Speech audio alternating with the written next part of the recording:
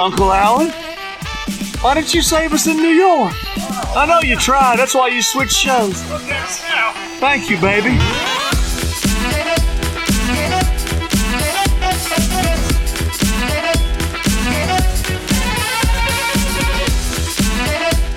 Episode 203 of the Alleged Wrestling Podcast. Steve in the evening. Way! It's been a while, my friend. It has been a while. How are you? Not too bad. Long week. How about yourself? Did you survive it? Oh my god! Like it was the end of my the first week of my rotation, so I'm back to Monday to Friday. So, which is great, but at the same time, I've worked 8 of the last 9 days after coming off of 9 and 10. So I'm tired. I am tired.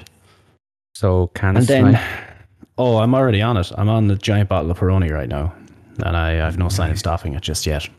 Have you a couple in the freezer just in case? Oh god, yeah. Oh Jesus, yeah. What do you think I am? A crazy person. Coming home. To where? Maybe to Wales. You have a better chance. He's talking about WWE is coming home.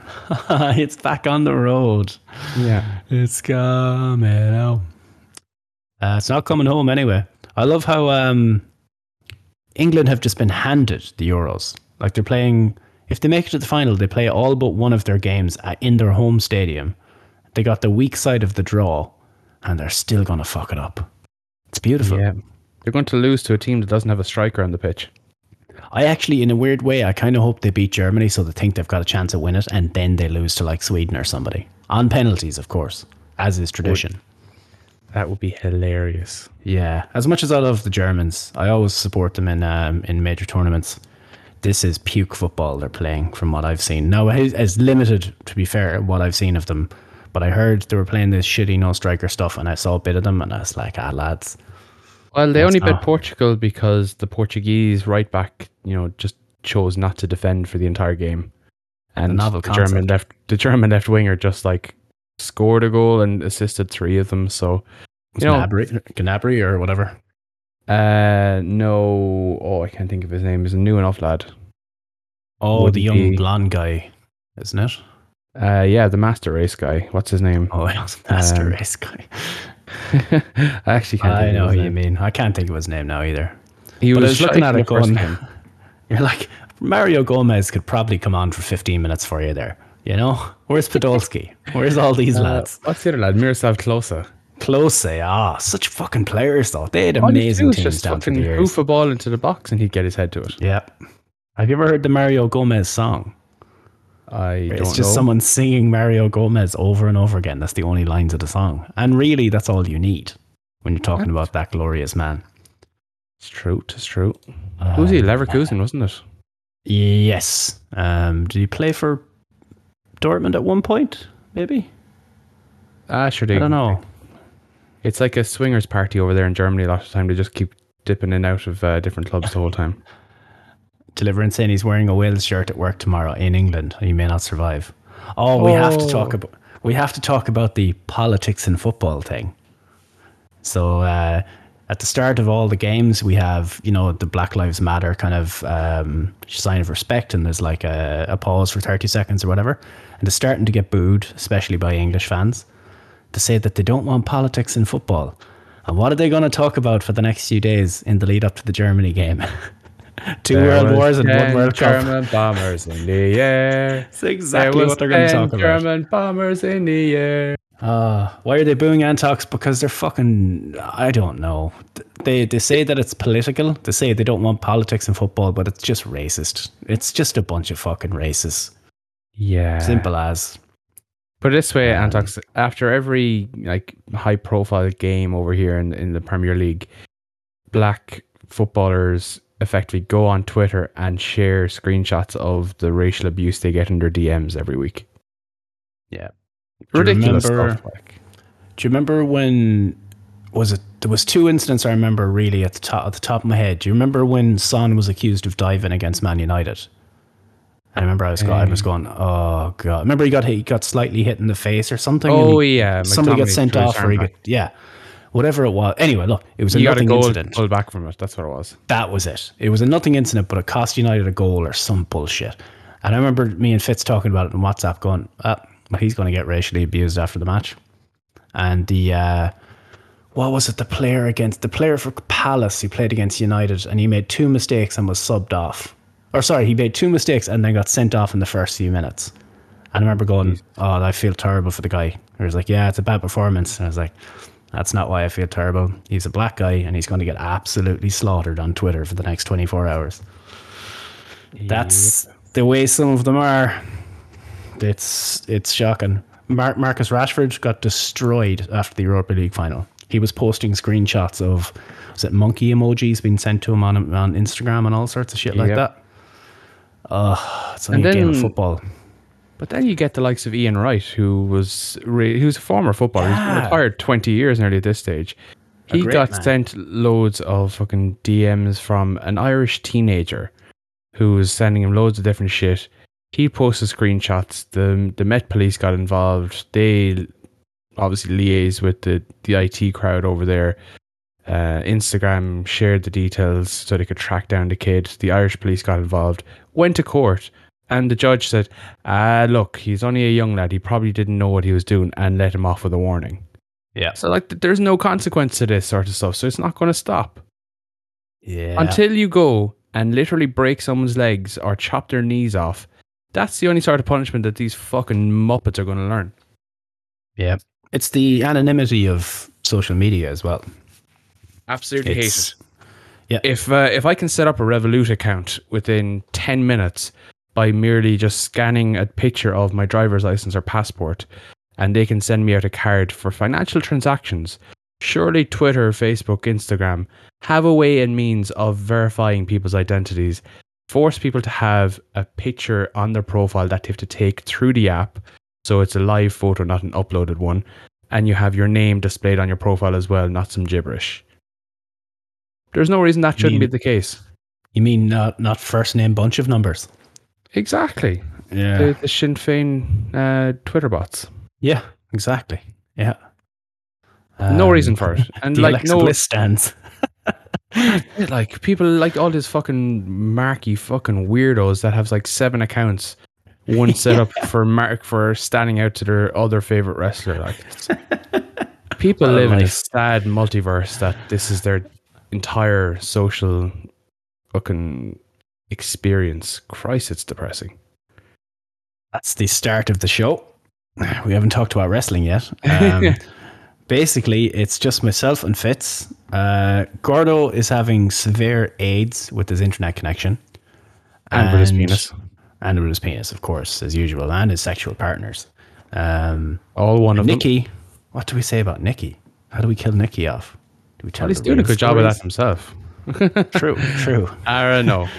Nikki might come back at some stage.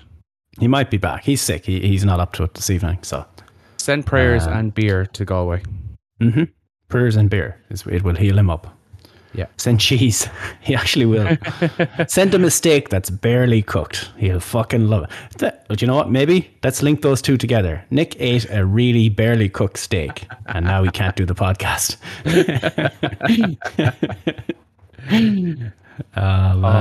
It's science. It's correlation equals causation. By the way, just thought out, he doesn't have COVID. Just so before people think he has COVID. I forgot the world we were living in. He does not have COVID. He had COVID a long time ago. He's fine now. He's got other problems. His penis fell off. His penis fell off. Gordo AIDS. It spreads. It's worse than COVID. And there's no cure.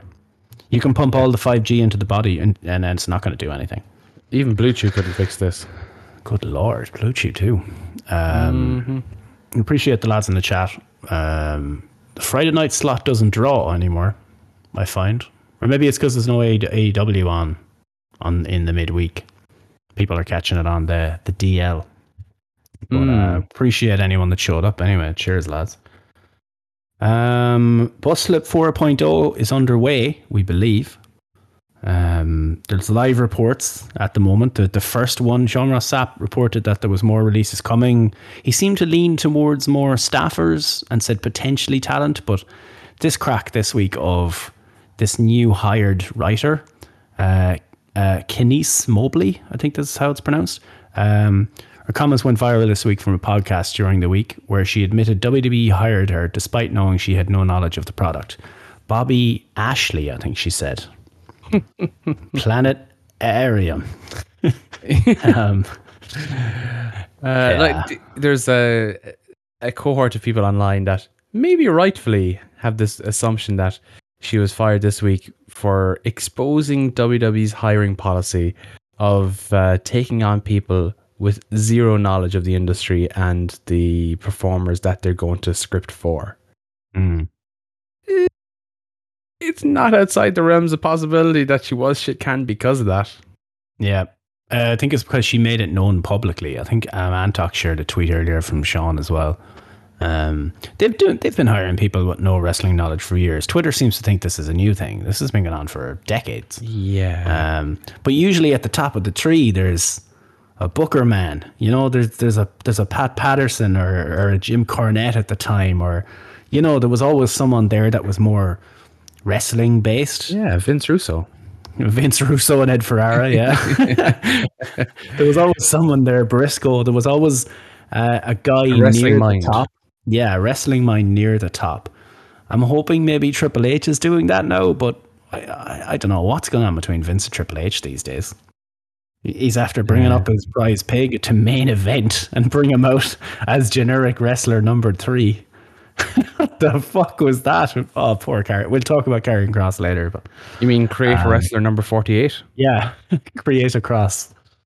Yeah, Freddie Prinze Jr. Yeah, Patrice O'Neill was a writer. I didn't know that.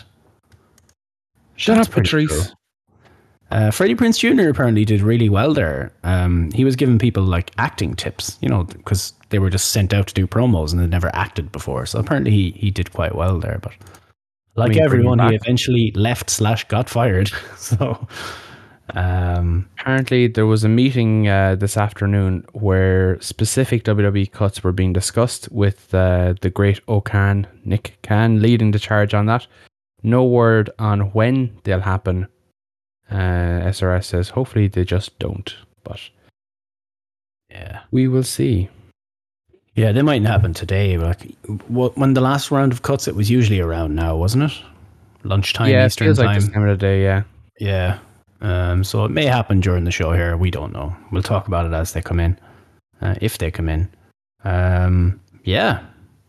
So we'll see how that goes for now. I forgot Hell in a Cell was on last weekend. Totally forgot about this. I didn't watch it, shockingly. I'm trying to remember. Let me look at the card here.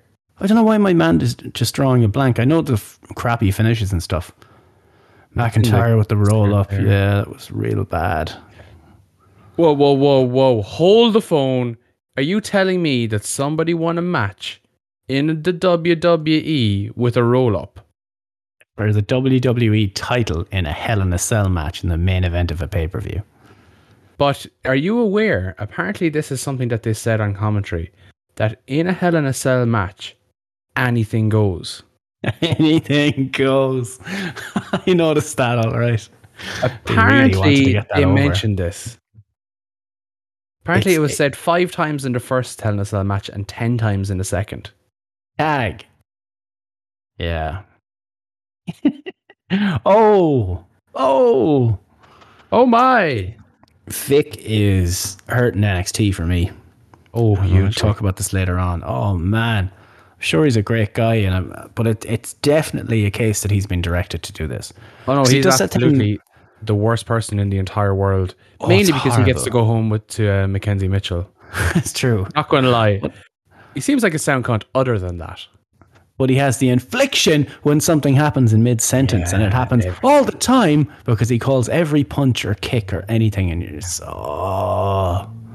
you can't actually listen to it. It's so bad. As soon as you notice it, it's like I pointed out to a friend of mine that Mike Goldberg, when he, before the fights in the UFC, that have Goldberg and Rogan and just stand there. So he'd go, "So Joe, what do you think about this fight coming up?" And then he'd turn right to the camera, smile, like really big, teeth out smile, nod, and then go back, deadpan face back to Joe Rogan.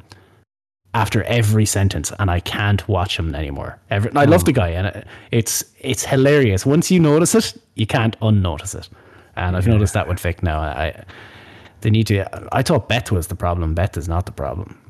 She's Vic fine. Is the problem. Beth is just a bit monotone, but she makes up for that by being extremely knowledgeable, and what she's actually saying is quite good.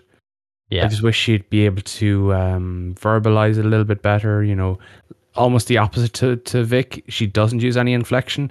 Everything is at the one pitch, almost the one tone, like I'm doing right now, and it can be a bit distracting, but obviously the fact that Bad News Barrett is there saves it massively. He is fantastic. Yeah, and Beth being in the venue helps. When they were doing it from home, it was pretty rough, jumping across each other. But Hell in a Cell, nothing happened at Hell in a Cell, really. Why did it happen then? Well, it was a month, so got to get a pay-per-view in, you know? You got to blow off all these feuds. And it was the last pay-per-view in the Thunderdome era. Thank fuck. The Thunderdome era is nearly over, and that's the last pay-per-view. We'll talk about it with Raw, I guess. It feels like there's a bit of a change in the air, but we've said that before, and we've been let down by this before. So the rumor going around is that there's a Big E singles run coming to Raw. So it kind of makes sense. So Xavier has been beaten by Lashley, and he was taken out at the end of the match. They had him beaten up through the cage as Kofi had to look on. Kofi is facing Lashley at Money in the Bank. He's going to get squashed. And then the theory that I'm throwing out there is Big E to win the Money in the Bank to avenge the lads. What you think? Okay, a couple of questions here, so you know, bear with me, and hopefully you might be able to shed some light on it. Mm-hmm. Why was Xavier Woods in a cell with Lashley? You see, he came out and challenged him. Being a clever person, he just went and decided to challenge the champion. Why do you need to win Royal Rumbles and Money in the Banks when you can just come out and say, I want a match, or beat people up backstage? Why was there the realm of kayfabe? Why was there a cell on Raw the night after a pay-per-view dedicated to Hell in a Cell? So, NBC Universal were upset that Fox got a Hell in a Cell match on SmackDown. So they had to get a match. And I enjoyed the fact that Xavier Woods got a big match. I love Xavier Woods, and it was cool to see him get a chance like that. Give him the damn King of the Ring. Okay, he's done enough. Just give him the King of the Ring. But apparently, NBC were upset that that Fox got Roman and Ray. They get Lashley and Woods. Jesus. Yeah. Jesus. In fairness, those are two massive names in a big match on Fox. So that was, I can see their point, but they could have been like, could you not just book our show better to be at least half as good as SmackDown, which isn't all that great anyway. But okay, so that he just challenged them and got a match because okay, that's fair enough. Yeah. Why is Kofi facing him at Money in the Bank? He beat Drew or something, wasn't it? You know, he beat Drew for number one contendership last week, didn't he? Or am I going crazy? No, that was a few weeks ago for Drew to get into the match at Hell in a Cell. Kofi challenged him last week, I think, because he actually pinned Lashley that time. Do you remember? Oh, he rolled him up. Yes. It's something along those lines that he has a win over Lashley, and he's challenging him for the title.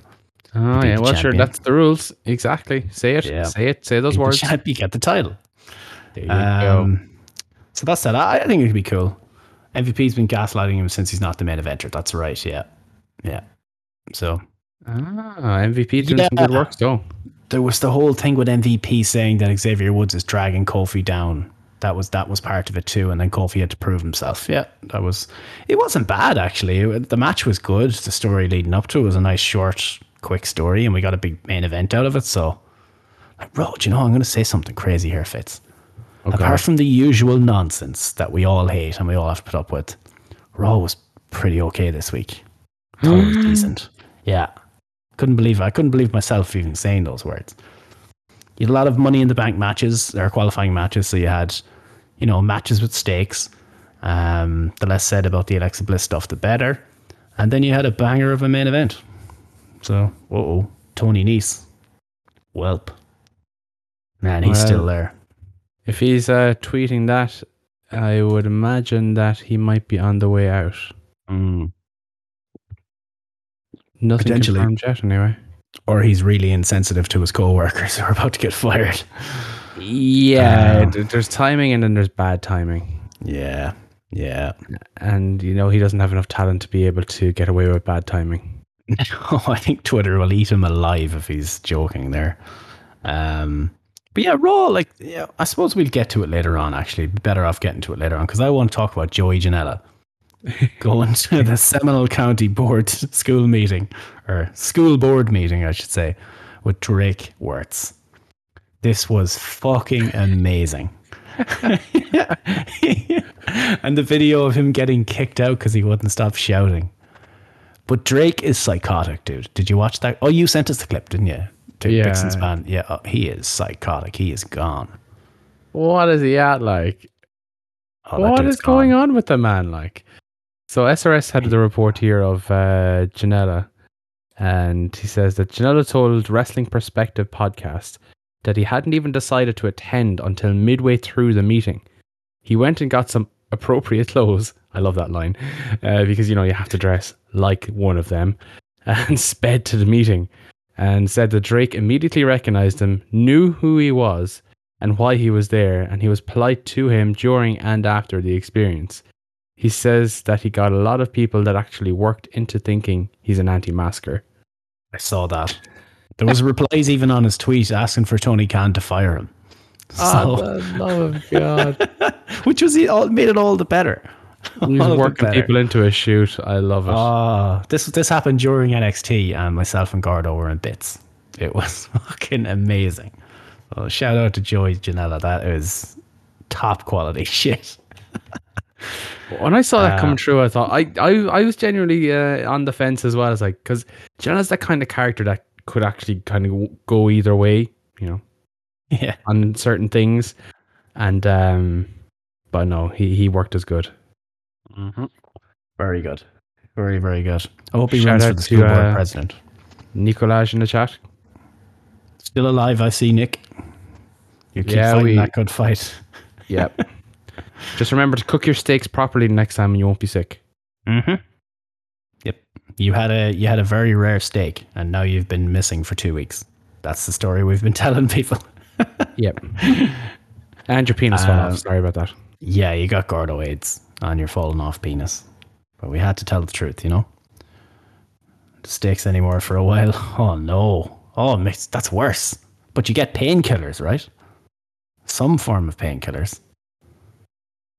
Make a little cocktail, a little beer, a little painkiller. See what happens, And we'll find out.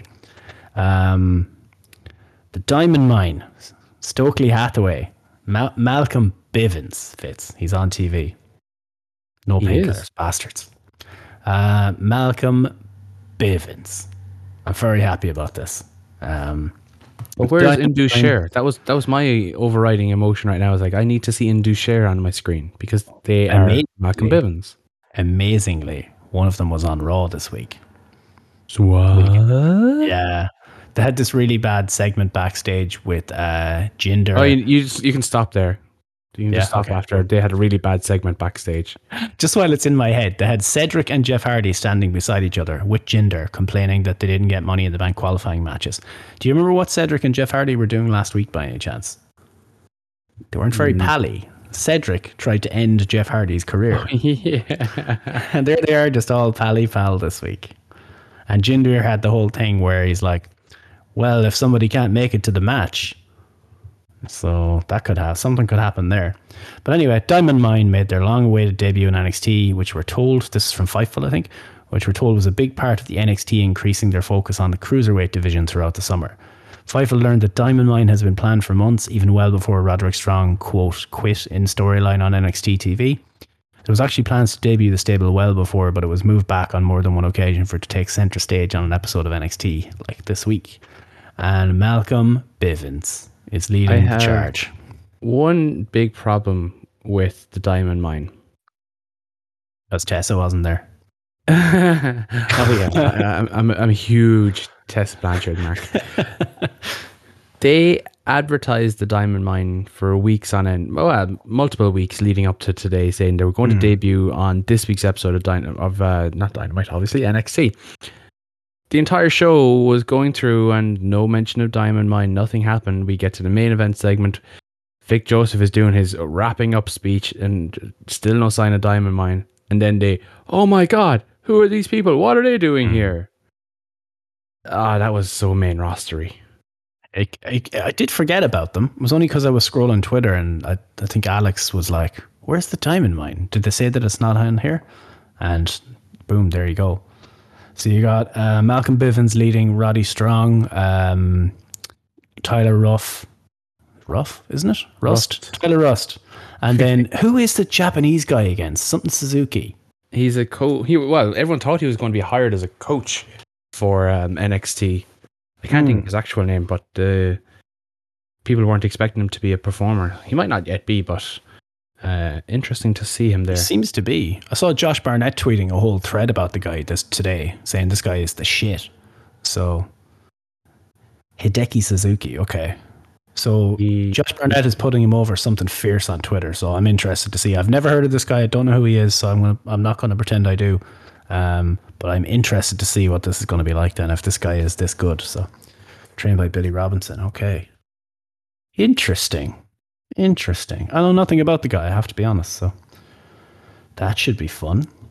I'm also kind of curious because, this is a push towards the cruiserweight division, so to speak. That's what Fightful is reporting. Do they not realize they've got a whole show dedicated to the cruiserweight division? Maybe not after today. Maybe not. Well, Tony Nese looks to be gone, so we'll see how as the names start to come in. They might happen while we're on air here. So yeah, but yeah, nobody watches 205 Live, and I'm hoping maybe that's the end of it. Maybe they're going to integrate new characters onto Raw, like they used to do. Or the 205 guys would be there to put in. They would lose, but they'd put in good matches against people rather than watching, Cedric against Jeff Hardy 3 weeks in a row. But Steve, New Day against Rourke Bro 3 weeks in a row, and so on and so on. They don't need to do that with the cruiserweights. They were already after calling up 2 champions from NXT to job out on the main roster already. Oh, yeah. Gonna get into it? Yeah, I want to talk about Karrion Kross. Yeah. I'm assuming that Twitter is overreacting here, and that obviously it's a dark match for the people in the main roster, the agents, to see them up close, because obviously I'm assuming with COVID protocols they don't go the whole thing. They don't go to the CWC to watch these wrestlers and all that shit. So maybe they're like, hey, bring these 2 guys up, we want to see them up close and personal. Working under main roster booking, in terms of the matches. I'm guessing that's what it is. But then why televise it? Why not do it when you're back on the road in 3 weeks? Why not do a dark match Cross against Bronson Reed for the fucking live crowd before the show? Something like that. But yeah, seeing him without Scarlett and the big entrance is... they made him look so generic. And he definitely toned down his mannerisms and everything. But hey, I'm going to check out the match because Shelton against Cross sounds good. And also the fact that it's main roster now, so you're up against quote unquote the land of the giants. He's going to be there, and you can see it with Shelton to a degree where he's face to face with people his own size, and that really reinforced a lot of people's kind of thoughts around him that he is quite generic looking. The entrance didn't help. The debut on main event didn't help. So annoying. They need to do something with him, and I don't know what it is, but if they don't get his debut on the main roster right, I think he's doomed to fail. Oh, can't miss though. He's made for the main roster. Thing is, don't let him stand beside Randy Orton. They do that too often with NXT call-ups. And let's put him beside 6'5" Randy Orton, and he dwarfs everyone. Keep him away from Randy for a while. Have him go on to 205 Live and kill all of those people. That could be fun. Remember, was it Survivor Series 2018 maybe, when NXT had that kind of breakthrough event when Keith Keith Lee and all these people really kind of made everyone stand up and take notice of them. That is how you debut someone on the main roster. You really kind of put them over strong.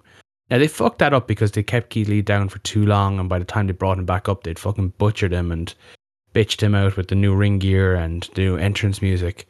They took his edge. They took what was cool about him away from him.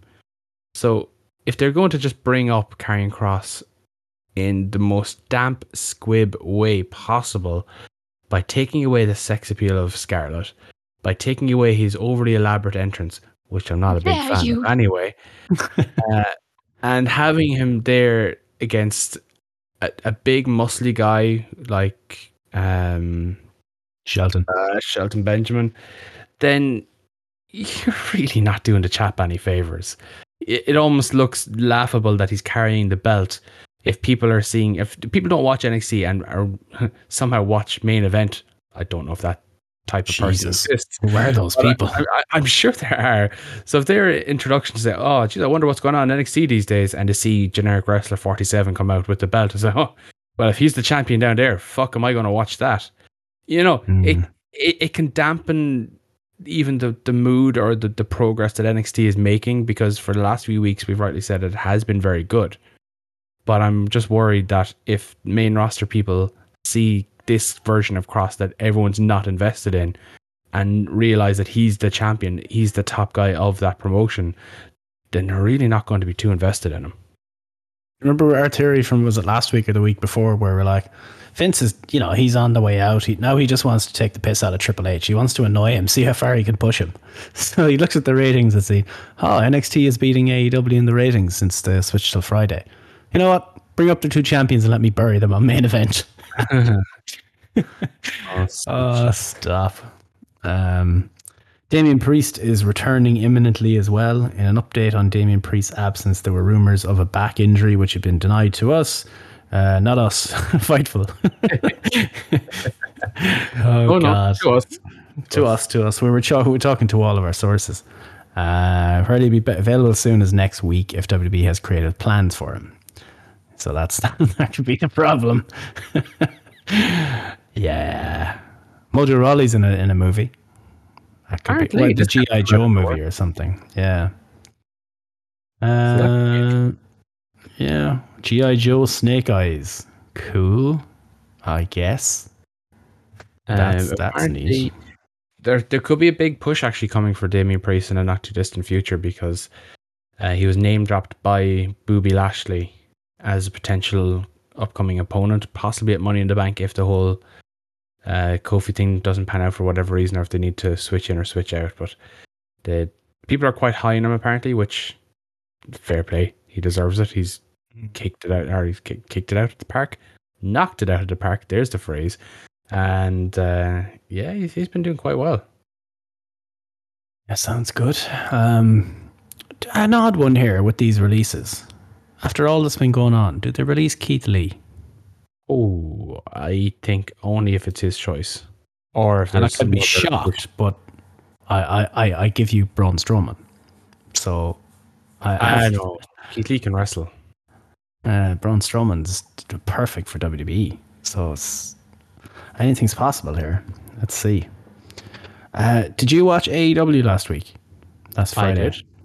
I watched it on Saturday. I went to bed. This MMA rules thing seems to have divided everyone. You either loved it or hated it. It was no bueno. There was a Hurricane Rana in it. I liked the presentation of it. I liked that, they had Aubrey in the black shirt and they had the MMA presentation. The arena looked cool. The ring looked cool. I don't think it was as bad as people made it out to be. I was all right. It was the perfect conditions to have a match like that. A taped show where you can swap out the ring for the fight pit cage, whatever you want to call it. You don't have a live crowd for the match, so you're not going to get any weird fan reaction towards it. I wouldn't have opened the show with it anyway, definitely not. It was whatever about suspending your belief for professional wrestling. It's hard to suspend your belief knowing you're watching a rigged MMA fight. Mm. It was bad. Like the punches were held back, were bad. It was just Striking was really bad, really, really bad. yeah. The Hager less got said about it, gassed the as better. well. So that was. I thought it was. No, we have to watch so much wrestling for this stupid fucking podcast. At least it was something different. I was like, cool. Let's see what happens here. And there was a cool angle at the end with Jericho, having his arm potentially broken by MJF. And then that son of a bitch, that terrible, terrible bastard man, MJF struck Dean Malenko. And Dean took the old men were bumping hard last week. You had $1 Million Man on Tuesday, and you had fucking Dean Malenko on Friday night. And JR's call, that's a 60-year-old man with Parkinson's disease. I know. Do you know what? Right, and he can get a lot of criticism rightly for some of the stuff he performs with. But JR is just he is the voice of wrestling. It was so good. I fucking pissed myself laughing at it. But that was the point. You were supposed to go, oh, Jesus, yeah, he's 68 and he's got Parkinson's. Like, could you imagine Michael Cole or Vic Joseph trying to deliver that line? Oh, my. Yeah, that's exactly what you get. Like, play-by-play wrestling commentators goes Kevin Kelly, JR. That's it. Might throw Morrow in there. A lot of people don't like him. Well, he's not there anymore, so that's why he isn't. Yeah. That's what you need to do. You need to get Morrow. Just back on TV, anywhere. Just Morrow. NXT is like, me and Gordo have declared it to be back, right? It's back. If you get Morrow back, it's super back. Hashtag back. back. back. I don't think Morrow wants to go back there, and I don't blame him. But, yeah. That is I only watched that because I knew it was a tape show and I didn't know if anything else was going to make any difference, so I only watched the cage fight. So was there anything else on there that was worth talking about, or was it just kind of one of these Brock Anderson's debut was reasonably good. Cool. It's scary how much he looks like his dad. Yeah, he had the baby blue trunks on, which is kind of funny and a bit of a throwback. Man, he looks like such an old man. Like it's same as Arn Anderson back in the 80s and 90s. He just looked old all of his life. He's only 23. He's only 23. What? He's only 23. I thought he was in his 30s. No. Oh, I thought he was in his 30s and he had a really hard life. Holy shit. Oh my God, he's 23. Yeah, he's only a baby.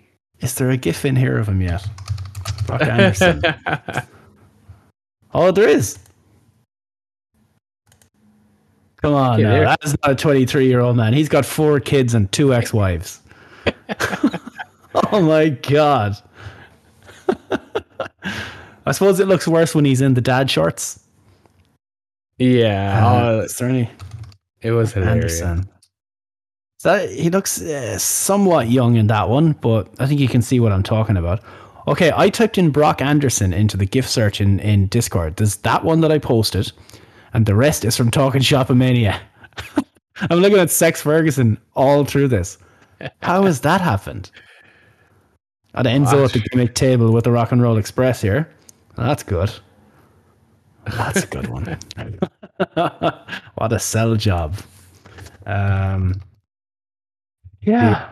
The one thing I didn't like about this, and I don't know if it was intended to be produced this way, I'm going to guess that it wasn't.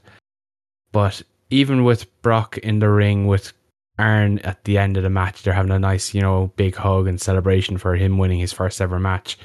The camera cuts to Cody, who's up on the ramp. Cody didn't even come down to the ring to celebrate with him properly. It's like, yeah, the crowd have, and I think most wrestling fans have turned on Cody at this stage. He's got that go away heat attached to him now. Right. And, I do notice that a lot more, actually. Was it just the bad promo?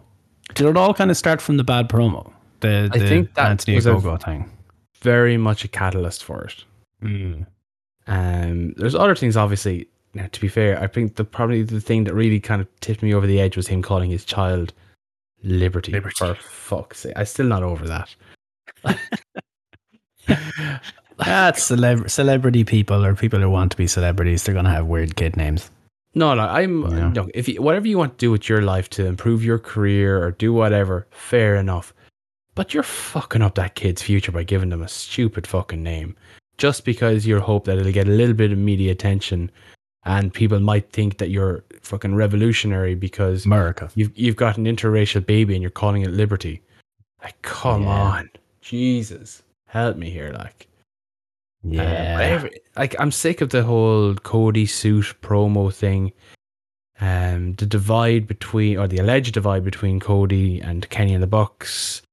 The booking divide, which has obviously happened between them as well, considering they're not involved in any kind of interlapping storylines or overlapping storylines. Yeah, we've all said he needs to go away for a while, but I don't know how he revolutionizes that or how he changes that up. Is it a simple heel turn, or what does he do? Or remember Vampire Cody when he came back against Brody Lee?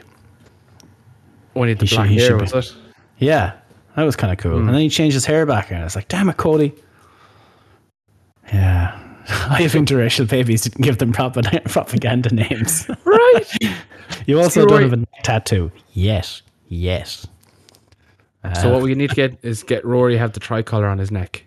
Yeah, tricolour on the neck. I love it. We will pay you 5 cancel coins to do it. 5 cancel coins? Draped in a Celtic cross. Oh no. Oh God. Is that the name of your next child or your tattoo? Yeah. Rory's kids are going to have to go to school in Galway. Let's put it that way. He's going to have to drive them into town every morning. Oh God. My twin might have that tattoo. Oh Lord. On their neck? He doesn't have a neck tattoo. No. I'm kind of hypnotized here by Enzo selling that super cake onto the table over and over again, and then Maria and Hot Carl dancing. It's just non-stop. I need to get these passed on the shoulder. Okay. Outside of that, to be fair, I didn't see it, so I don't know. Essentially, I have no idea what happened on AEW this week. But Jim Ross had an interview with Andrade El Idolo. What name did he call him this time? He avoided using names, to be fair. Well, he called him Andrade the Idol, and Andrade had to correct him as Andrade El Idolo. But he's saying that he has some surprises coming. So, don't know if that's teasing anything or anyone, but we'll see. Side note on that, Miro absolutely buried Andrade this week on Twitter. Killed him dead. What was something you sent earlier? The Charlotte thing, was it? Yeah. So Andrade effectively said, he's coming for the golds. He wants all the titles. And Miro effectively said, oh, well, it looks like championship opportunities just run in the family, so. Nice. Good stuff. Quality. Not much else really happened as far as I can remember. They're back on live TV tomorrow night, which is good. Yeah. I'm looking forward to watch that live. Yeah, I'm going to watch that live tomorrow night. Because it's on at 1 a.m, isn't it? It's 8 p.m. Eastern tomorrow night. Yeah, it's back to normal time, I believe. Nice. And it's back to Wednesday next week. Yep. Good times. Let us forget the era of June 2021 AEW. So it's just like, what day is it on? What? Poor bastards. I actually feel sorry for them having to go through that fucking death slot on Friday night. The TBS thing will be better. Hopefully they won't get preempted so much. Well, you know what? This is something we kind of touched on before.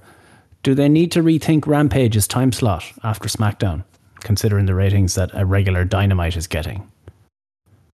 Do they need to maybe go before SmackDown? Because it's an hour show. Maybe if they went at 7. Yeah, the problem is the East Coast then, or the West Coast then. True. Like I suppose an hour, it'd be 11 p.m. over there. Like you'd be used to watching Raw until 11 p.m, so it mightn't be too bad. But it is the whole Friday night element where it's a tough night to be on. Yeah, I still think they should go Sunday night heat element. Yeah, but obviously then you've got the football and all that sort of stuff. So you could have real fun with it and try it out. You could say you're preempted or something. Go 10 p.m. Monday night with Rampage and see what happens. Just fucking try it. Just try it. There's nothing worse than the third hour of Raw. Nothing. Hit that, Greta. Hit that, Greta. Oh, God. How dare you? WWE have released Everrise. What? Yeah.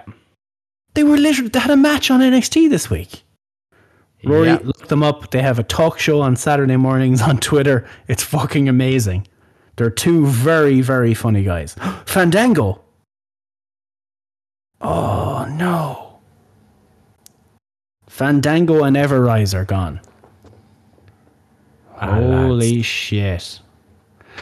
Everrise, they had something on Everrise. Fandangon, more like, yeah. Oh, Craig, you bad man.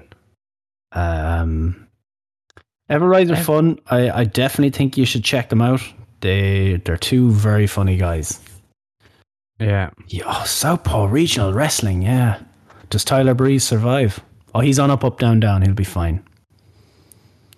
Everrise is Young Bucks knockoff. Not far off, yeah. Not far off. They're not as good in the ring as the Young Bucks either, I suppose. But they are... I think they're very funny guys. I was only saying that last week or 2 weeks ago. Like, they're a throwback tag team to like the early 90s. Old school wrestling ability, comedic timing. Ah, stop. Davari gone. I don't have SRS. I've just SRS on refresh here. Tell you that gutting 205 Live was not one of the plans NXT had to further emphasize the cruiserweight division. Boo earns. Nice is confirmed. So where are you seeing these, Sean? Because I'm just refreshing SRS here. Fightful is an article. WWE releases Fandango, Tony Nese, Arya Davari, and Everrise. Has Aaliyah survived again? The Phil Jones of WWE. The Chris Smalling of WWE. So 205 Live is getting it. Yeah. Jesus. Fandango's WWE run lasted way longer than you think. He was originally a Deep South project. His debut was November 9, 2006 against David Heath, Gangrel. My God. Wow. He's Zack Ryder, that fucking gig. Speaking of Zack Ryder, Matt Cardona has posted a tweet with him and Myers holding the tag titles and Nice holding the cruiserweight title. Holy shit. Well, Fandango has tweeted. Thank you, Vince, Triple H, Steph. Thank you for the last 14 years. I truly appreciate it. Man, I didn't see Fandango coming. Yeah, he seemed like a company guy. I know he's had a good few injury issues the last couple of years, though. You think he's been around for like, he wrestled Jericho at fucking Mania. And people were like, he got buried by Fandango, and Jericho said Vince made it up to him. It was the biggest payday he ever had. Yeah. Breeze, I said that too, but he does up, down, down. I think he's going to be fine. That show does very well, and they have 2 million subscribers. He also has the training school that he runs with Sean Spears. I just saw... I'm just scrolling through the feed, and Wrestling Observer popped up, and it says WWE notes, and it just has a picture of Becky Lynch. I was like, whoa, what? This is like fucking Becky Lynch. Have they lost their fucking minds? 205 Live duo, Tony Nese and Arya Davari. Yeah. Oh boy. They really are cutting fucking ship on a lot of people. Is it because of all the new tag teams they've got in NXT now? Maybe not. They're not needing some more, even though they do. Like, how much could they have been paying these people? Like, I think Fandango's probably on a decent bit of money. He's been there so long. He was quite over. I think those lads were very over. Breeze and the Fashion Police were hugely over. I'd imagine they sold a lot of merch. He probably got a decent deal when he re-signed. Nice and Davari were probably making fuck all. Comparatively. I'm sure they made a very good living compared to what normal people make, but another release confirmed, but I have to click a thing. No thank you, PW Insider. Yeah, fuck that shit. Everrise. Yeah, fuck, that sucks. They were fun. They would have worked on the main roster. And they were on a program at the minute on NXT TV with Shane Strickland's crew. Yeah. They got beaten the fuck up though. They had what, 3 segments on NXT on Wednesday night or Tuesday night. Remember the spray paint thing on the car? Yeah. with Top Dollar, and then I got beaten the shit out of the guys then. Oh, man. Poor dudes. There goes that storyline, yeah. Whew. Good portion of the roster already. No, they didn't. I'm just looking at Juan here. No, they didn't fire a good portion of the roster. They have loads of cruiserweights. Interesting. Someone just posted Cody Air gif. I don't see any of these guys. Everrise might do something on AEW Dark, maybe. I don't see Nice or Daivari ending up in AEW. I don't think they're not probably worth that risk. Impact, definitely. Don't see either of those guys in AEW. But who knows? No.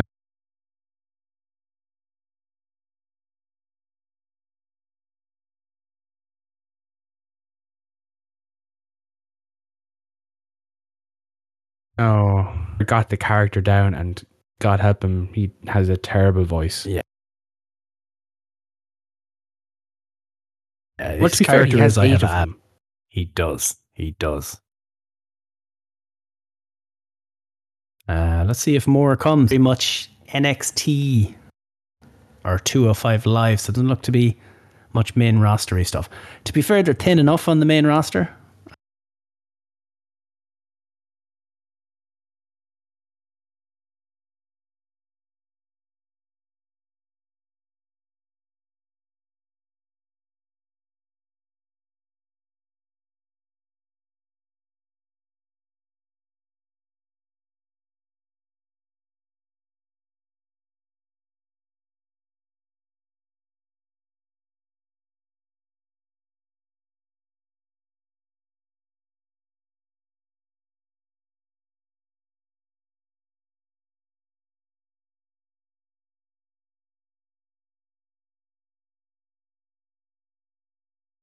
That's probably why they're looking across.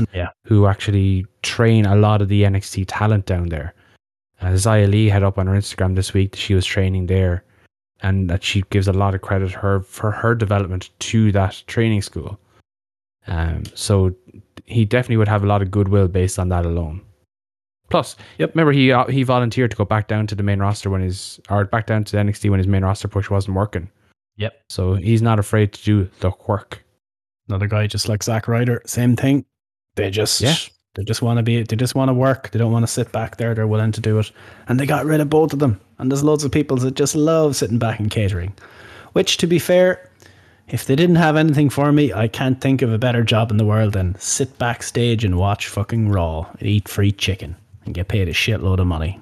It's not the worst gig in the world. I'm sure professional pride comes into it, but I don't have any of that. I just want to get paid. You know, so you're a filthy street whore. I go to work to get paid. I don't go to work for any affirmation about my life or personality. It's one of those things that, you know, you get a new job and you're like it's something that's kind of happening at work with me now. Without going into any specifics, it's like, okay, you're gonna maybe go here or go there, or, you know, it's time to move this place, and I'm like, does it pay any more? That's literally it. I'm like, does it pay me more to go here? Maybe. Well, maybe tell me if it does or not before I bother my arse. You know, it's like, why would I want to do this unless it's going to pay me more money or have less hours or more structured? For example, I was looking at a job recently, just kind of seeing what's out there. And I was like, one of my first questions was, what's the salary? I think that's a fairly normal thing. I was like, oh, we don't know that, but we'll find out. I was like, okay. And then I was going to have to go through a phone screening and 2 full interviews to find out what the offer would be.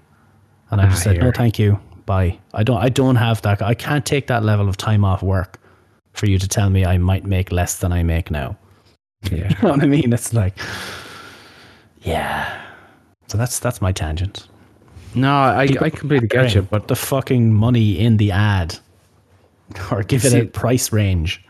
Yeah, that's best practice, is to give, you know, a price bracket depending on what the gig is, and obviously it's negotiable then. But I don't get this whole like 3 levels of interviewing for a job. Like, unless you're being a fucking like heart surgeon or fucking rocket scientist, do you really need to go through 3 fucking levels of an interview just to get a reasonably normalish job? No. Like, I understand the phone screening to get rid of some people that mightn't be interested, or just, you know. Yeah, just a phone interview is absolutely fine. Because, you know, 10, you can do 15 them. minutes, nothing too hectic. quick and easy. It doesn't inconvenience anyone. You can do it in your fucking sweats at home, no problem at all. They can do it from their desk in the office. Everyone's a winner. Then you go through to an actual, Zoom interview or in-person interview. That should really tell you everything you need to know.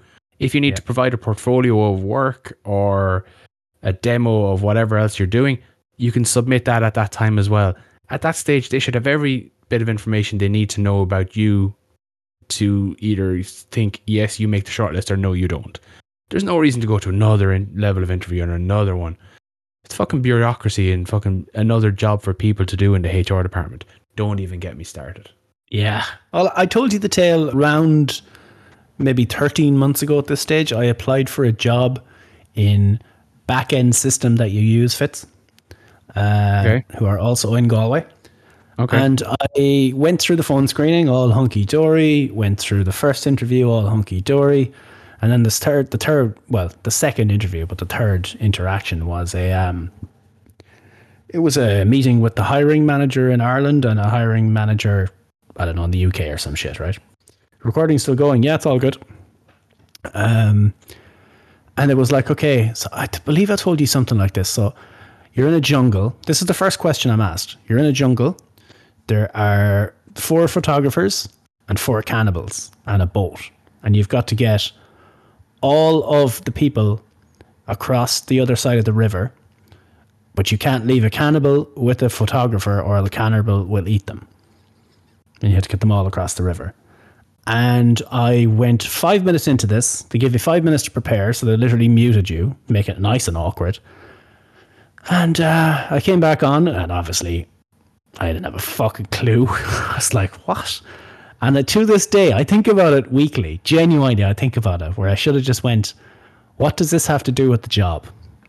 When they come back to ask me, I really wish, because I'd already decided by the time they came back that I was leaving the interview. I just said, no, this ain't for me. Firstly, I didn't know the answer. And secondly, I don't want to work in a place like that has that sort of RC shit. But I regret it to this day, where I didn't just go, what does this have to do with the job? And they're like, oh, it's to measure and just close the laptop. I'm so annoyed, because I knew by then I was gone. I didn't care anymore. And I'm really like, oh, damn it, Stephen, you're too nice. Why didn't you just fucking do it? Why are you traveling with cannibals? Yes.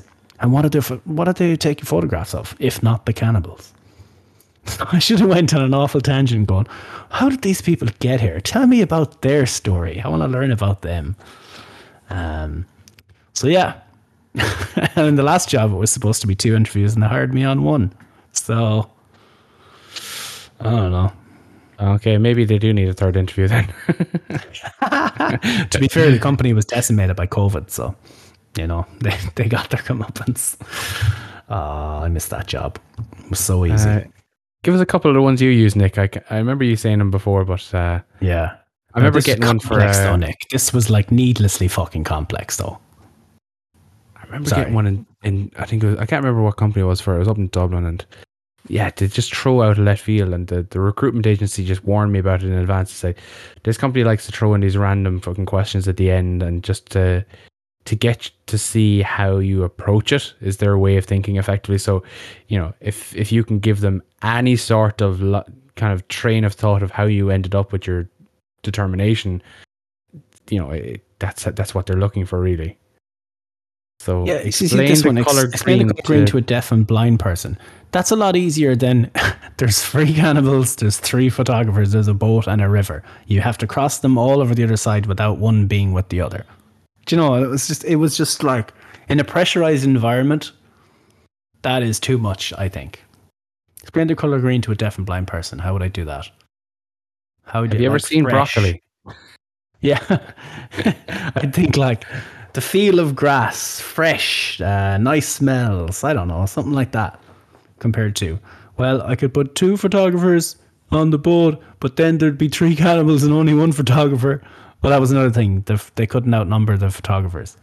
There was a lot of these things. I was like, lads, I've already stopped listening. Please let me leave. So Fantango was fired. That's that. Sure, they can't hear you. They can't hear you. Yeah, of course. How would you explain it to a deaf and blind person? I'm assuming they know what grass is. So I'd go, Come out till we have a feel of the grass. I don't fucking know. Don't ask me stupid questions in interviews, Nick. That's what I'd say. You'd write it out for them in Braille. What do you want to hear from that answer? Well, what's the logic behind it? Ask Ryback to explain colours. Oh God. Like what was the other one you asked? Something about the moon as well. Some other weird one about a moon. But yeah, I got asked in my interview with not with Nick directly, about who would I want to play. I hate that question, so I don't ask it. Oisin does. Okay, damn Oisin, classic Oisin. Are you giving a brief though on what you expect an answer to be like? Straight to the moon. I got asked who I'd want to play me in a biography about my life. And I said, I said Heath Ledger, right? Because I was like, well, he'll really commit to the part. So if I thought, if this guy really commits to shit so much that he killed himself playing the Joker, I'd want that guy on my team, that guy that's willing to go the extra mile. It seemed to go over well. I didn't explain it quite like that, but you know what I mean. So yeah, Kyle O'Reilly beat Kushida, another champion beaten on TV. Hooray. Tell me how you really feel, Steve. I hate it. It was a great match, but I hate it. Stop doing this. Now it made sense for the whole thing that he had, he goes into against Cole next week with a win. So, or 2 weeks or whatever it is. But is there going to be a payoff for this in terms of Kyle O'Reilly going for that championship? I don't think there is. I'm hoping that he beats Cole and that's Cole's way out of the main or out of NXT and goes to the main roster. How they integrate him, I don't know. They'll have to be careful with that because Vince might see a small guy with small arms and get rid of him pretty quick. But let's see. Trevor Dame quote tweets SRS's tweet about Fandango being released, and he just says, "Jesus Christ, how many people didn't know Bobby Lashley's name?" Oh God. That's a quality tweet. That is very good. Yeah, they had all these Money in the Bank qualifying matches on Raw. Quite good. Ricochet won a wrestling match, Fitz. What are your thoughts on this? Against AJ Styles. Was it just a distraction roll-up? I believe there was some kind of distraction. Yeah, there was... What was it? Something to do with Omos? Did somebody help him or something? I don't know. It's Raw. I barely pay attention to it. I was just happy that some different winners happened. This was the one I was shocked by. Asuka and Naomi beat Eva Marie and Doudrop, official, via roll-up, of course. Eva lost the match. Wait, well, did Eva Marie lose or did Eva Marie lose? She took the pin, yeah. No, Eva Marie original Eva Marie took the pin. Oh. Blaming Doudrop, of course. Oh no, it's Doudrop. Doudrop, okay. Yeah. I see. So I saw some shite about this on Twitter on Tuesday. Are they kind of going along the lines that she doesn't like that name and there's kind of a revolt coming, or yeah, is that the vibe I'm getting? They interviewed with giant Irish guy backstage, and they were like, "And this is my partner," and then she's miming Piper, saying her name is Piper, and then Doudrop shoots. So it's going to lead to Piper Niven beating up Eva Marie. It's a very simple story. It's fine. You're supposed to hate the heels, people. That's just the way it is. Well, to be fair, like, not great, but it is what it is. Anything to do with Eva Marie is going to get you easy heat. Yeah. So you could definitely use that to build a new babyface, aka Piper Niven. So if that's the end result of it, fine. It's not going to excite anyone, but it'll be fine. No, that's the thing. It's not going to do much. But I suppose she'll get her comeuppance and might make Piper something, I suppose. I mean, it's not as bad as everyone's making it out to be, and I expected it to be, because I expected Eva and Doudrop to qualify, and then if Asuka and Naomi lose, can you imagine Twitter if Eva pinned Asuka? I was hoping it would happen, because Twitter would have been fucking hilarious. So I'm at to the point where I don't care about Raw so much that I was like, I'm kind of okay with Eva Marie pinning Asuka here because it'll be funny. So that's how bad the show is. That's how bad the show is. Nothing matters anymore anyway. Well, sure, the top female star in Raw this last while has been Alexa Bliss. Yeah. Oh, people don't like that. Oh boy. So she did the mind control stuff to Nia Jax, I want to say. Yeah. Yeah. Was that at Money in the Bank or WrestleMania Hell in a Cell, whatever it was called? That was at the Hell in a Cell, wasn't it? Yeah. So why? She did quite well. They had really good timing on it. It was very well done, but yeah, it's weird. How are you going to get away with this? I presume they have to kill this storyline before the return of the live crowd because this shit ain't going to fly with the live crowd. Like, why does I see Denise Salcedo tweeted it a few times? Why doesn't she just use her mind control to make the person lay down flat on their back so she can pin them? Or why doesn't she use fireballs in the match? You know, the logic is kind of mind control deliverance. Yes, she has mind control over Reginald, the wine dude, whatever the word they have for it is, something with an S. Sommelier. It's a word. As far from that, I was reared, you know, so I don't really try to use words like that. They're well above my station. I literally only know it because it featured in an episode of The League. There you go. If you have not watched The League, watch The League. I know absolutely nothing about American football or fantasy American football, and I loved it. So give it a shot. Yeah. Password is taco. Yes. And Nikki Cross is the main story. We'll go through the other ones. Money in the Bank. John Morrison beat Randy Orton via Starship Pain because distractions, you know. And Riddle defeated Drew McIntyre via it says victory roll. It was another little roll-up situation. But the main thing, Nikki Cross is a superhero now. That's the thing.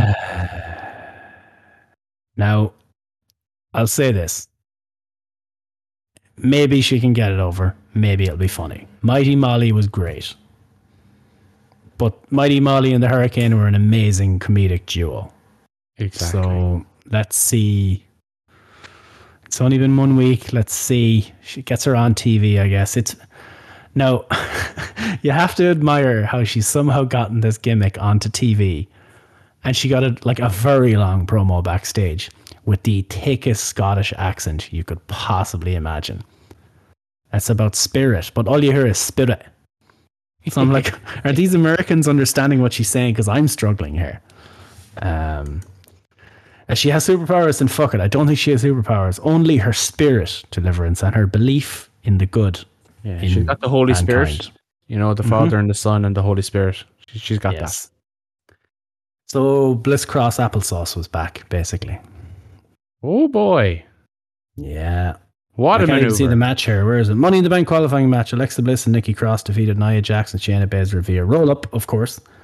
Jesus, did all the matches end in roll-up? Let me see. Ricochet won with a recoil. Roll-up on Eva. Distraction on Orton. Roll-up on Cross. Not that Cross. By Cross on Baszler, I should say. Victory roll on Drew. And decisive finish in the main event. Lashley and Xavier. Very heavy roll-up show, yeah. Distractions and roll-ups were all over the shop. AKA Monday Night Roll-Up. It felt more than usual, though. It was just like, even though you got some fresh matchups, though, so that's always good. However, they are doing the last chance saloon match next week with all the losers of the matches getting a shot. That's AJ, Orton, and Drew? Which would be a banger, I'd imagine. Triple threat match. Oh, guaranteed that opens the show. It doesn't have a definitive finish, and they're going to run it back for the main event. That's my lock of the week. In Hell in a Cell. Oh, man. That's all the wrestling, I think, this week. SmackDown last week, we didn't talk about it, but I didn't watch it, so I didn't see it either. Yeah, I didn't see it. I was either I think I was working the Saturday. Yeah, I was working Saturday, so I wasn't staying up for that. The Hell in a Cell Ray Roman, was there anything to come out of that? I can't really remember. I didn't even see anything about it on Twitter. It just seemed like Roman won strong. Yeah, it didn't make any impact on Twitter. From what I can see, I woke up the next day and I just looked up the results. Normally, if if a show was good or whatever, or a show was really bad, Yeah. Twitter still has loads of tweets, but didn't seem to do. Was AEW on right afterwards? I think it was, yeah. I'm guessing then, yeah, AEW was fresher on the tweets then, because I saw loads of stuff about AEW, so. No dodginess in the SmackDown Hell in a Cell. Was it any good, Nick? Is it worth going back to watch? Because I like both guys. 16 minutes. That's pretty decent. For a big ass main event on free TV. It's pretty good. Yeah. Let's see what they're going to do now. Oh, I wanted to hit row. You saw NXT, didn't you? Yes, sir. God, they're great. Yeah. So fucking simple. Yeah. I haven't seen a bad word about Hit Row yet. They're very fun. And it's a nice blend of people as well. You know, you've got the confident kind of, I want to say, normal sized kind of guy in Swerve. Then you've obviously got the big powerhouse guy. You've got the girl. I don't know if she can wrestle. I presume she can. I haven't seen her in the ring yet. And then you've got the other guy who's just looks like he's wants to kill everyone all the time. Yeah, he's a lunatic. There's a nice blend and a mix between them all, and they're all confident and good speakers, which makes them immediately entertaining to me. Mm-hmm. Like in WWE, in the land of WWE, the most overriding quality someone can have is the ability to speak. Yep. And you see so many great wrestlers let down by the fact that they can't speak, and they inevitably don't get pushed or get released, or just fickle away into the background or into catering because they can't speak. These guys, if they keep them together and keep the booking relatively good and strong, have a shot at doing something great. Yes, sir. Was there any more release? Actually, I haven't Nothing yet, anyway. Just doing a refresh here on Fightful. We're not posting any breaking news of people being released on Select as we find out. The how, why, and information on meeting. That's what goes on Select. Nothing since. Okay. Ari Davari. Yeah, that's weird. These aren't massive names. Surprised with Fandango. To be fair, I hadn't thought about Fandango. He was just there, I guess. Not necessarily breaking news, but I did see that the WWE have confirmed they're coming to the UK in September. Oh, yeah. They're touring, from what I see so far, I think it's 4 or 5 dates between Scotland and England. So clearly football is coming home. Sorry, no, WWE is coming home. Sorry, Craig, football will never be coming home. Football, no. Yeah, our friends at the Wrestling Life podcast put this up there. Fandango referring to London as the old foggy apple during one of the Breezango sketches was great. Yes, it was. That was everything had an apple when he talked about the cities. Chicago was the windy apple.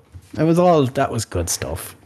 What was the mystery they had to solve backstage for a couple of weeks, and the crowd would go crazy every time the vignettes played?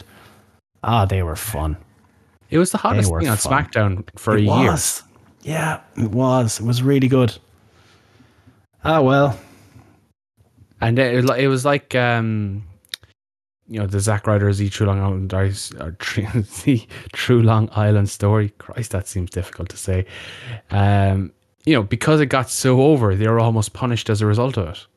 It had that feeling towards it. We talk about that at least once a month. About and Miro, Rusev. Same thing. We're like, these guys got themselves over and were punished for it.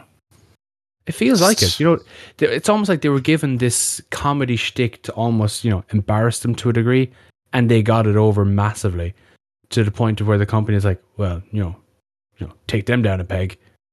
Fucking ridiculous. Any other company in the world is crying out for people to be over.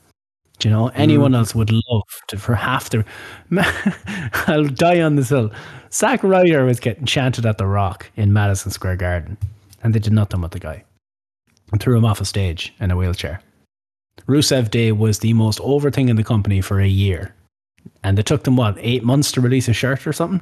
Yeah, AEW have that shirt on that night. They have Pro Wrestling Tees spinning those t-shirts out immediately. Money on the table. Money on the table. Wrestling Life again. Oh shit, it's gone. Oh, that thing where it scrolls up and it's gone. Yeah. Damn it. Someone replied or retweeted. Yeah, I got it.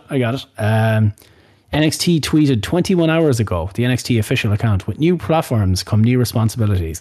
Matt Martell and Chase Parker are finding out new negotiations. Watch the YouTube premiere of Everrise Live last night. It was like, you always hear about the right hand not knowing what the left is doing in a big company like this. But firing two guys the day after they started a new show on your YouTube channel sure is wild. Oh, fuck me. What a company. What a company. You gotta laugh. You just... And like, that's the thing. And I've said it, I even towards the early stages of this podcast years ago. If you're a young wrestler coming through and you weren't kind of, say if you're like early 20s, so you wouldn't have been around for the WCW days, you wouldn't have been around for the ECW days, you might have had some of the good TNA stuff, but probably not. And all you had growing up was the PG era of WWE. Oh. And now you're coming through into an environment where you have the likes of AEW, you have New Japan, you have whatever Ring of Honor is and whatever Impact is. You know, WWE doesn't have the same pull factor that it would have had for the likes of the Finn Balor's, for the era of our age groups, you know, the mid-30s, for example. And how they're acting as a company now, it's really going to act as a deterrent for the younger talent, the 20-year-olds coming through, who are not necessarily money orientated, but are career focused and are passionate about the art that they're producing. If and when a time comes where they need to choose whether they go to WWE or whether they stay on the indies or keep an open contract with the likes of AEW, New Japan, more and more talent are going to go the open route and keep their options open and not go to the Fed. They're hurting themselves massively with the more they act like this and break contracts and fire people, and it's reputation sticks. And even though they have the big bank balance where they can just throw cash at people, you're going to get a generation of people that won't care about the big bags of cash. It's there's a potential there. I think a lot of them would do well to go through the PC though. You see how much the fundamentals are helped when wrestlers have gone through the PC. But I think, yeah, if you use them as a training school, then go back on the indies or go to Japan or go to AEW. Not a bad career path. You're not going to get better training, I think, in the sound, normal, you know, making everything look good and doing it for the cameras than the PC. And I think a lot of people have benefited from that. Not the worst route to go, I don't think. Then obviously piss off to Tony Khan's show as soon as he can. Because if you're a smaller guy or a guy that doesn't or has this outlandish character that's never going to work on the main roster, train at the PC and go to AEW or go to Japan. Look at Juice Robinson. Perfect fucking example. Yeah, well, that's the thing. You know, you've hit the nail on the head. You know, in terms of getting the production values down, you know, no question, the PC is, you know, Harvard for that. It's just hit nail on head of giving you the basics and fundamentals of how to perform. But the problem with that is they go far and above beyond what they should be doing, to the point of where the same. Everyone is the same. They're training monkeys in those performance centers, so everyone looks, talks, acts the same. You know, you don't have the individuality unless you've got someone with a very extroverted character and someone who can take the baton and go their own way. But even then, they aren't allowed to do that, because you get the likes of Miro, who is clearly one of the funniest people you're likely to meet. And they portrayed him as the big foreign heel because he's not American. And, you know, if you're not American, you're the foreign heel. That's what you do. if you're somewhere in Eastern Europe, you're Russian. Yes. Exactly. It's just so stupid. Whereas now, you know, Miro in AEW, you know, people can have different opinions of how he was brought in. Personally, I liked it because it was different to how other people were brought in. It introduced his character before we saw his wrestling. But now him in AEW has almost like a split personality. You know, bell to bell, he's a murderer. But outside of the ring, he's going to crack a few jokes and make you smile. Yeah. And that's what I love about him, because you can't fuck with him, but you still want to hang around with him and have a beer. Yeah. That's the sort of character you can get invested in. A route to go, probably, if you were like 19 now training, somehow get signed. Well, it's never been easier to get signed as a wrestler than it is now, I don't think. Yeah. Get signed to the PC. Have your most of your training done there. Like William Regal, Shawn Michaels, Norman Smiley, all these people training you and having a hand in your training, that's fucking priceless, right? Just don't drink the Kool-Aid. Don't drink the Kool-Aid. Head off on the indies after that. Go to Japan, go to AEW or whatever. Then when you're a bit older, go back there and make a fuck ton of money in the last 10 years of your career. Because you've got a name by then. Get that Nakamura deal. Get the Nakamura deal. Get Finn Balor. Get the deal Finn Balor has. That man is living it up. He did things the right way. He did, but bless him, he's going to be back to smiling Finn next. I was it 16th of July? Yeah. I don't know how they're I back in front of fans, he's going to be back smiling and waving. Oh, they can't. Smile they and just wave, can't do boys. it. Smile and wave. That's going to be tough to take. He is needed up there desperately. They do need some cool wrestlers up there right now. They need some fresh matchups. Yeah. August Gray. He only fucking wrestled last week. It's the guy from Evolve. My God, he was on NXT last week or the week before. Holy shit. Oh, is he Buddy Murphy Light? He's got the mustache and the 80s look, doesn't he? Oh, yes, that's who it is. Sorry. What was he called in Evolve? Can't think of his name. Anthony Green. There you go. Whoo, baby. What is going on? Bless. What's Fandango doing here? What? Are they going to cancel? Can't hear Fandango that, and Renee. That's okay. It's okay. All good. All They're good. just going to cancel 205 Live, because I'd be okay with that. Chuck Taylor has just tweeted, yeah. This literally arrived today. It's the Everrise Rules Cup. Oh, no. What a cute dog. Poor Everrise. They'll be fine. They will be well loved in AEW Dark or Impact or whatever. Their stock is only after going up by this release. Yeah. If I was to buy some of Everrise coin, I'd be buying it right now. Let's see. Oh no, he's on 205 Live tonight. Someone just posted it there above a quote tweet on Sean Ross Sapp's thing. Oh no. He's wrestling. I look forward to showing Wish Logan Paul a proper introduction to the Purple Brand tonight when I hand him his first loss. Not anymore, you're not. Oh, baby. Oh, man. That is rough.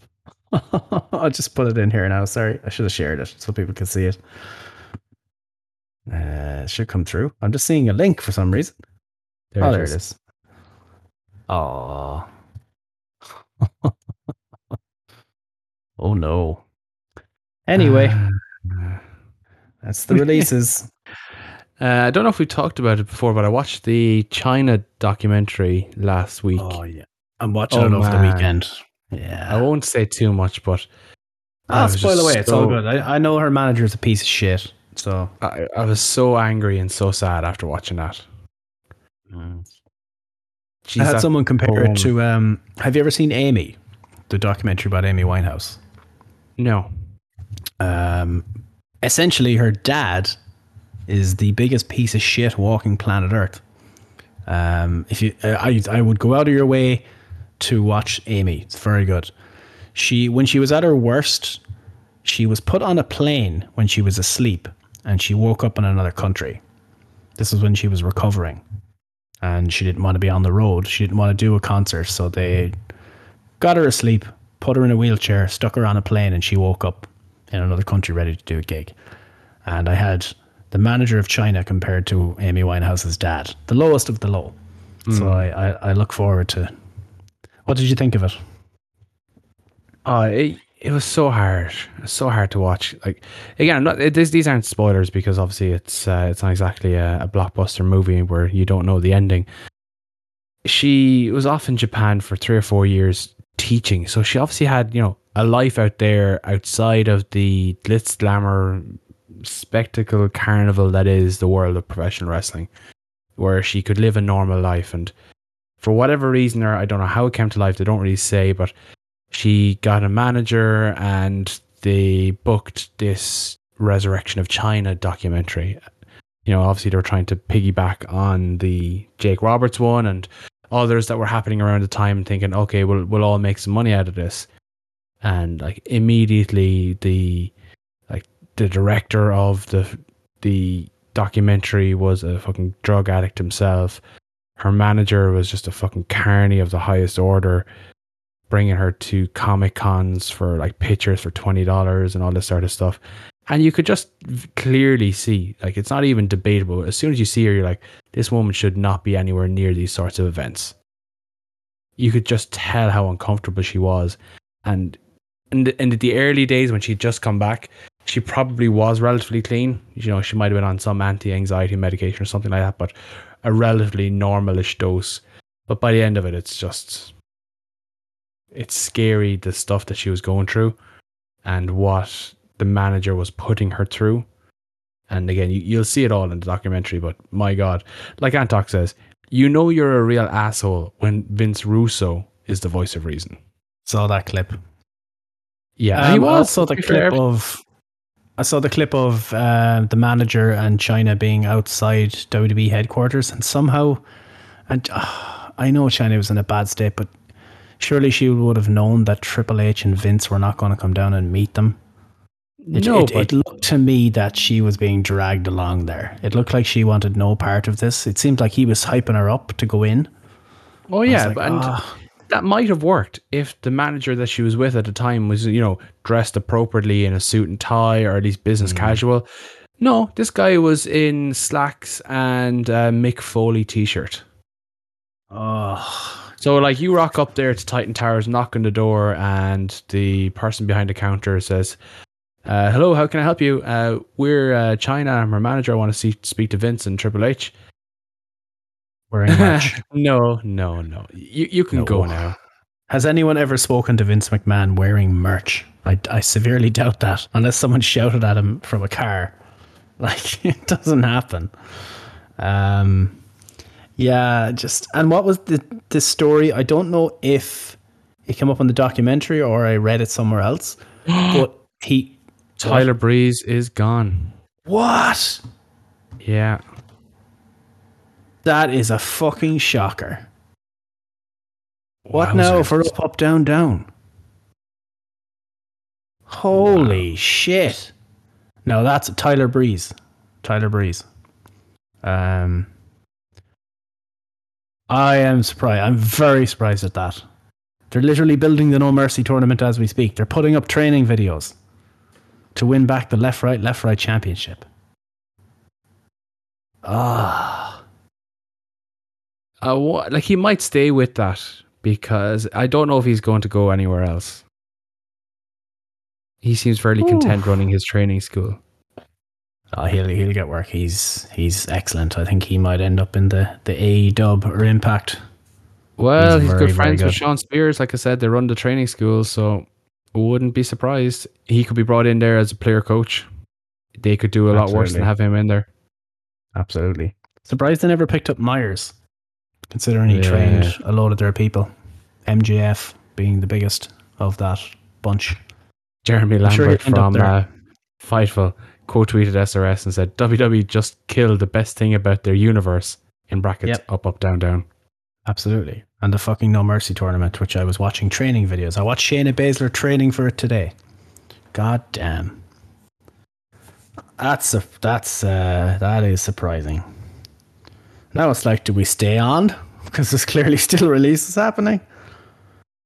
Get some brewskis, my friend. This could be a long night. This could be a 7-hour pod. Like the last episode. My God. But seeing as Gordo is a bitch and hasn't decided to show up through no fault of his own, of course. You can find us obviously on iTunes, Google Podcasts, Spotify, SoundCloud, and all the favorite podcast apps. We're on the Wrestling Soup Network. Check out Wrestling Soup as well. I missed it because the stupid show was on Wednesday night and I forgot. So I tuned in last night and I was like, oh no, yeah, they were on last night. So I missed it. So I'll check that out tomorrow night. Fool. Nick is at a wedding now, hopefully hammered. So canvastheory.com, use code AWP for 10% off your entire order. That's all we're saying. You can only buy it in the US. And follow us on Twitter at the AW Pod. YouTube Nick, is the YouTube still a thing? I actually don't know. Maybe it is, maybe it isn't. The Alleged Wrestling Podcast on YouTube. And Twitch, which is where we do most of our stuff. So it's twitch.tv/the AWP. Speaking of which, are we on for some games of video games later or no? Ooh. Not really. Eventually get back to doing stuff. Breeze has been limited. Oh, God. Craig, you stop. You're bold. Cancel that, man. I'm fucking going to use a cancel coin on him right now. Nick, are you up to a stream later? Or are you fucked? Let me know. We'll see. We might throw on a bit of Twitch. If not, Death Stranding is on sale. I've been meaning to buy it for a long time. It's on sale on Green Man Gaming. It looks exceptionally boring, but it's Hideo Kojima, so kind of want to try it out. But it looks shit, but it could be good. It's your boy. It is my boy Kojima. Have you played it, Sean? Is it any good? Like, I don't want to play a game that is boring for the first 15 hours. Hell no. Okay. I ate into it. Yeah, okay. Deliverance, have you played it? Any Kojima fans? Have you played Death Stranding? It doesn't look interesting in any way. You are literally a delivery man carrying stuff across. Watch a stream of it. It's worse to watch than play. Okay. Oh, man. So I was looking at, like, maybe it'll be fun to stream. We could talk shit. But obviously not. Yeah. Yeah. Anyway. You said a no man. Was there another release? No. August Gray had tweeted out a minute ago. Breaking news. Tonight's 205 main event has just been turned into a loser leaves town match. Don't miss it. Oh, God. God. That is a quality tweet. I'm giving him an hour like ski for that. Yeah. Yeah. You said skip this week on best match, worst match stuff? Yeah, I don't have enough for it. Okay. I don't remember much wrestling this week anyway. So, best segment, worst segment. Maybe there's something in that. I'll give all of it to NXT this week because Dynamite was fairly meh, and there was some good stuff on NXT. Yeah. We'll back, like, from next week, we're back. We have to cover 2 fucking episodes of NXT next week, or AEW next week. We'll roll it up into one sexy ball. If there's any games you want to see us try out, what's it called? Fall Guys Royal Rumble type game. Gang Beasts is going to be free on Game Pass soon, so we can definitely try that out. That'll be really fun. Me and Gordo streamed Overcooked 2 last Saturday night, and we both loved the game, but I don't know, it just didn't work. The vibes weren't there. The vibes were off. We're trying to have our hot boy summer, and the vibes were off. Vibes were off. Yeah. But anyway, that's the end of the wrestling program that we put up on the internet. Uh-oh, Tiger's whistle. You know what that means? Tiger's whistle's blowing, means we must be going. No more Russell crowing for you. But now don't you start to whine. I'll see you again next time, 'cause there's plenty of more fighting left to do. Making movies, making songs, and fight around the world. See you next time, everybody.